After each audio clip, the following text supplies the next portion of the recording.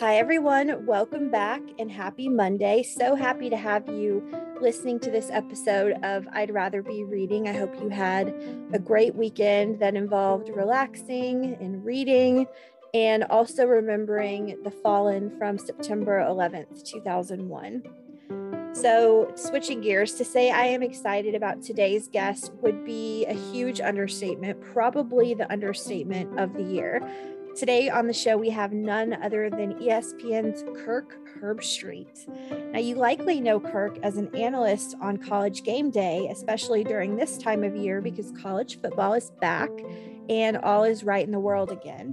But Kirk has added another job title to his impressive resume, the author of the recently released book, Out of the Pocket: Football, Fatherhood, and College Game Day Saturdays. This book is a candid and honest telling of his life, from his boyhood days growing up in Ohio to his days quarterbacking for Ohio State, to choosing broadcasting over a more lucrative career, even when some of his buddies told him to hang up his helmet and move on with his life away from his love of sports. When I interviewed him, I found Kirk to be humble, generous, and kind, everything I hoped he would be. Take a listen to our conversation.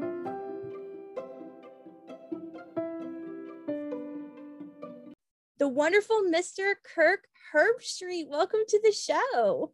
Thank you. Thanks for having me. Well, I enjoyed this book so much, as I was telling you offline.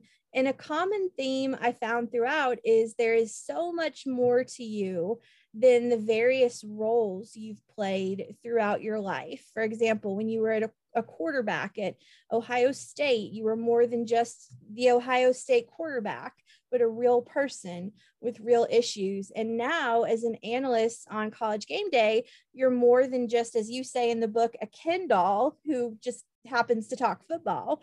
This book introduces us really to the totality of you and not just the various roles you've played throughout your life. Was that one of the reasons why you wanted to write Out of the Pocket? Yeah, Rachel, there were so many. I've been asked to write a book for a few years, and I don't know. I just felt like, who wants to listen to what I have to say? Kind of in my head, I just didn't really feel like I needed to write a book.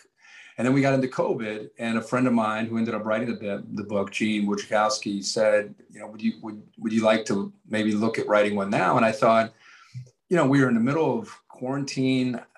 I mean, people weren't allowed to leave their house when he approached me about this. Everybody was locked down. I thought, let's maybe look at it. And so I got to be honest with you.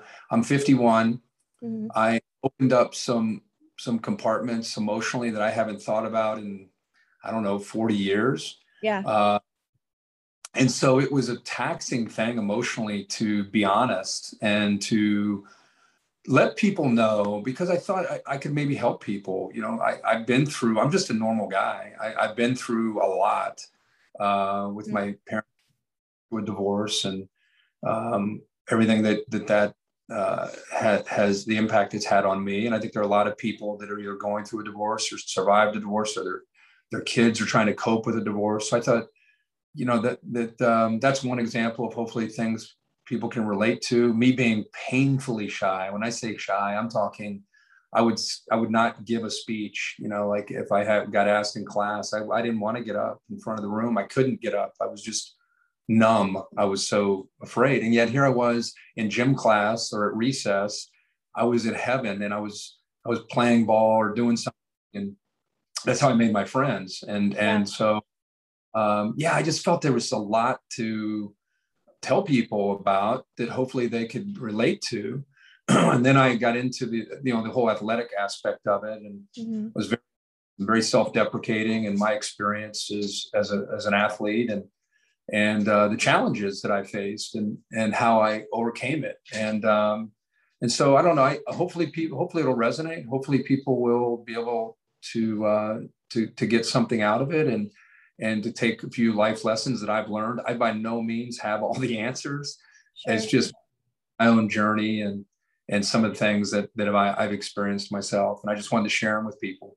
Well, you look at you on TV and you don't, there's no neon sign over your head that says, oh, he's a child of divorce. I am a child of divorce as well. And my parents' divorce had the same effect on me as it did on you. And it did mean a lot to me to have that put on the page, because it's something that I don't often think about. I don't dwell on that, but it was really beautifully said how that feels, and that really resonated with me. And so thank you for that. So saying that you grew up a diehard Ohio State fan would maybe be the understatement of the year, right? Your father, Jim, played for the Buckeyes and later coached there, and you committed to Ohio State because that's where your heart was. But as you chronicle so well in the book, you didn't really get your chance to shine until your senior season. So how did you manage to not give up or transfer or go a different direction, even when your college playing career wasn't necessarily going your way? That's a great question. For me, you just said it very, very well. I grew up in the 70s in Ohio, where Ohio State, I mean, you were in the backyard pretending to be the Ohio State running back or quarterback and living out dreams in the backyard. My dad played, like you said, at Ohio State. He was a captain.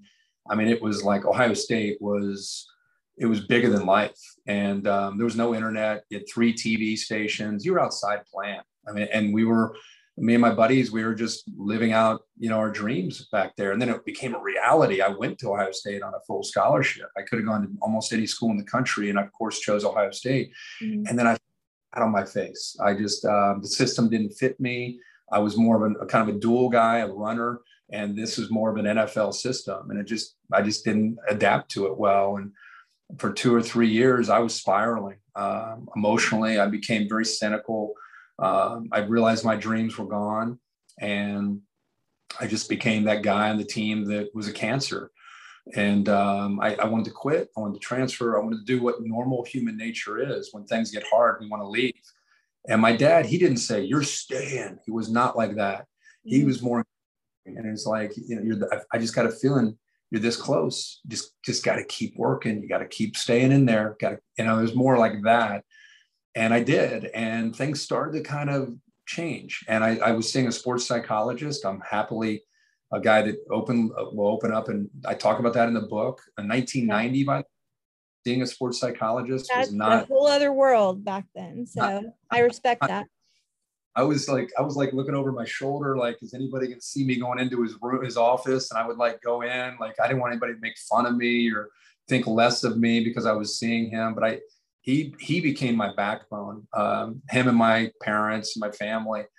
And that's really your question. How did I get through it? It was Dr. Ferrante and my family and my teammates, man. That's really a big part of it. I was so fortunate to have teammates that believed in me, and that probably kept pushing me as more as anything. So as the coaches would not give me opportunities, my teammates were like, "Herb, man, come on, man, you got this." They were very, very uplifting and encouraging. So that helped me out quite a bit. Yeah.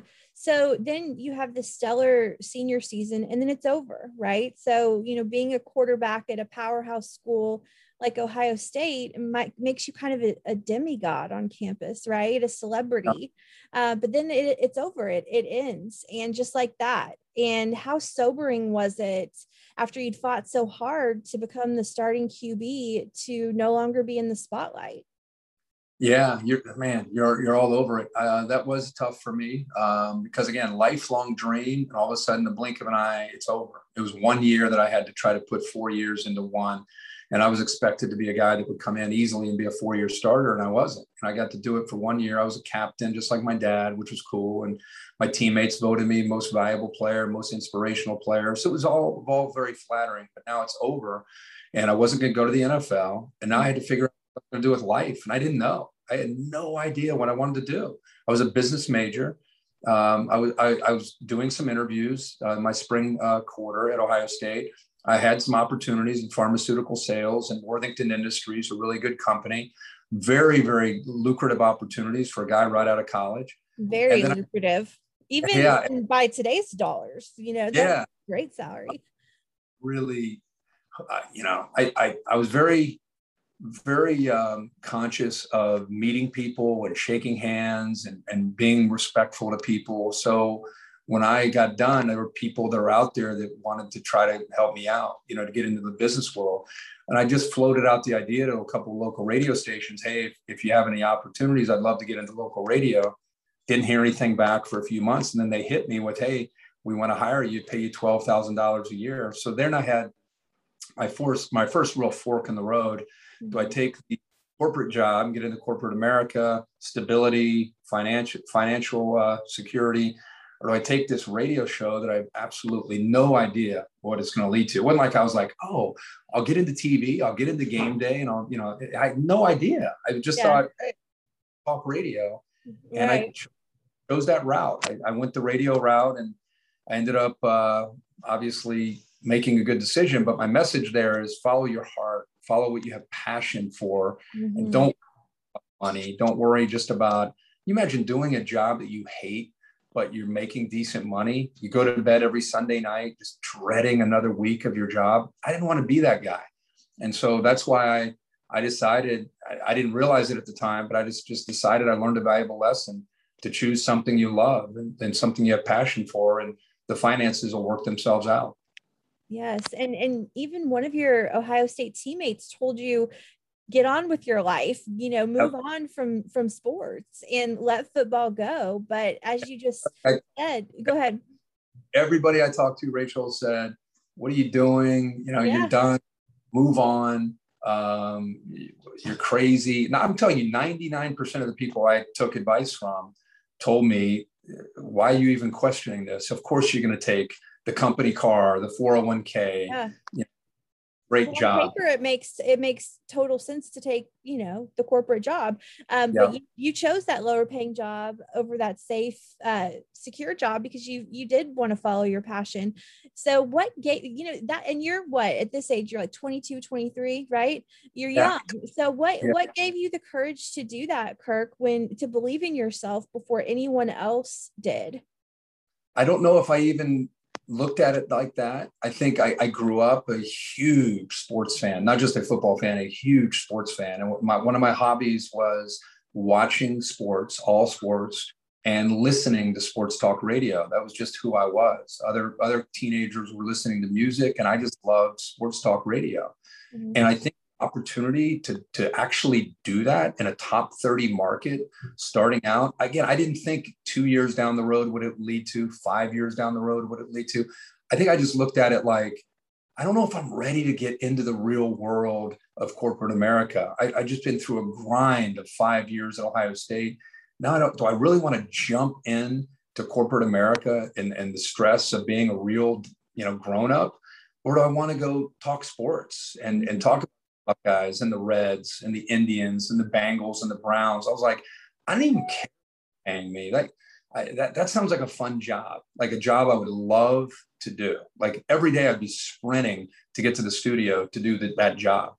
And so that's probably how I viewed it, more than believing in myself, because I don't know if I even believed in myself at that stage of my life. I think I was more not ready to be a real adult. And so I think I just wanted to do something that sounded fun after everything I'd been through after 5 years. And now going back and looking at it, that's where I learned the valuable lesson about having the passion, finding a passion in your life. And I always try to encourage people to try to find that passion, because typically it's going to work out if you do that. Well, spoiler alert, it worked out for you. Flash forward, you're doing just fine. So you've had this iconic career, and the book goes into that. But I want to talk about game day for a second. So you have gone on to be an integral part of building that iconic College Game Day show, which is an institution and required Saturday morning TV for me in the fall. We'll never miss an episode. Thank you. Yeah. Oh, I mean, thank you. It's so much fun. So what would you say game day's impact on culture is? Because it certainly has had an impact on culture. Well, when I started on the show in 1996, we'd have a couple hundred people around the show, and Lee Corso wasn't putting on a mascot head. It was just a very different show when I started on it. It was and still, let's call out your wife for that was her idea. Let's just call out yeah, Allison and say, go Allison. That was her idea. You put that in the book. I love that. Yeah, that was cool. That was cool in the book. But in Lee, every time Lee talks to me, he's like, "How's Allison? Tell her." And he says it every time. Remind her, she's the one that got that Brutus. I'm so thankful that we got that Brutus. He tells me that every time I talk to him. But yeah, I mean, he was just putting a hat on. The show was 1 hour. It was very quick, and then it's obviously grown. And I think now you could be at a show, we could have 20,000 people there. And just as far as you can see, it's humanity, just loving college football and loving the pageantry and all that it has to offer. And that's what we try to really encompass, I think, on the show. You know, people ask us about the show and how it's grown so much. And I like to say, the sport, if we were doing this for college basketball or the NBA or the NFL even, or MLB, we wouldn't have this kind of success. I just think that, you know, living in Birmingham and going to Ole Miss, the passion for this sport is second to none. Yeah. And we've been to just grow and keep our fans and our players and coaches as the forefront of what our show is about, and not making it about ourselves. If you watch television today, a lot of studio television, a lot of these people, they make it about themselves. Mm-hmm. We don't do that on our show. And we make it about the people we're covering. And we will always, as long as the show, that's how we will be doing it. And so I'd like to think others can speak about what it's done and how it's impacted, you know, the culture and the sport itself. I'd like to think we've added to it. We love the sport. We take care of the sport like you would take care of a son. Like we genuinely care about college football, and we try to put a show on every Saturday with that thought in mind. Not how does it serve us, but how does it serve the sport? That's how we try to live in that lane.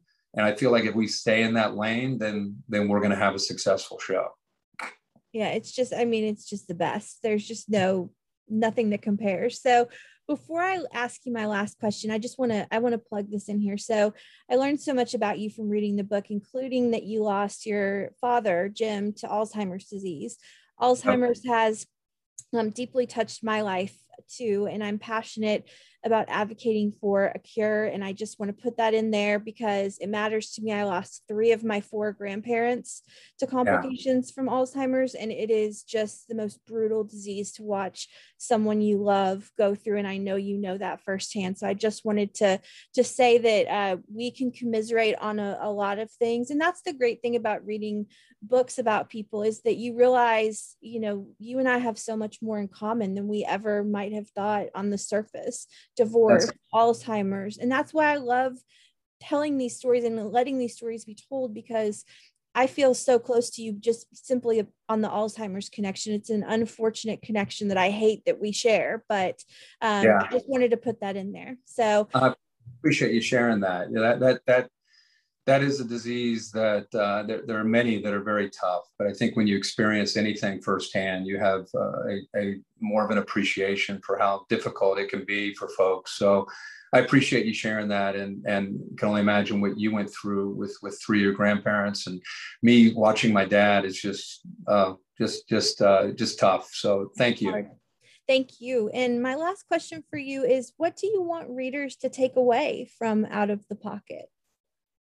Well, I hope they can relate to it. Like, it sounds like you've been able to relate to some of the stories. Yeah. I hope, and just really, I hope it resonates more than anything with, wow, I didn't know that about him.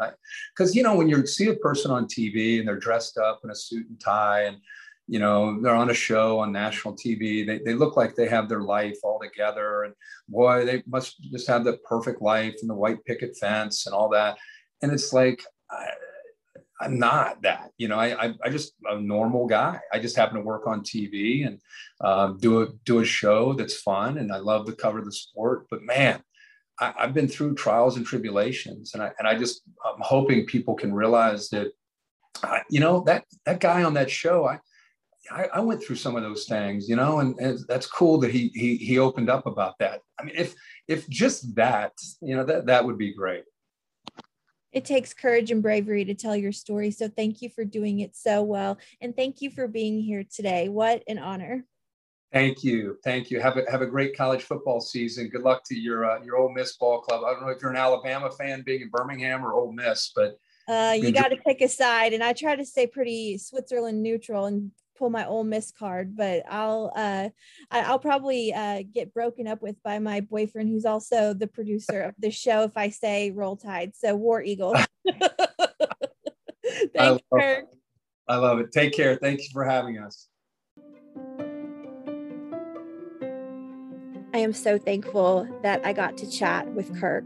And if you're in the mood for some other great sports memoirs, I recommend highly, first of all, Where Tomorrows Aren't Promised, a memoir of survival and hope by NBA superstar Carmelo Anthony. He details his childhood growing up in the housing projects of Red Hook in Baltimore and how he beat the odds to become the basketball legend that he is. I found this book so raw, vulnerable, and real.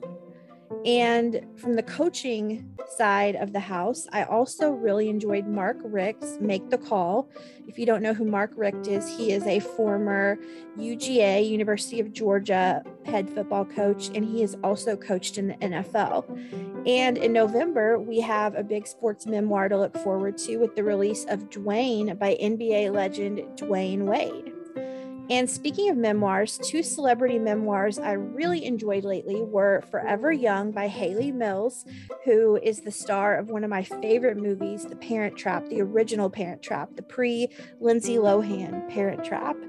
And This Will All Be Over Soon by Cecily Strong of SNL.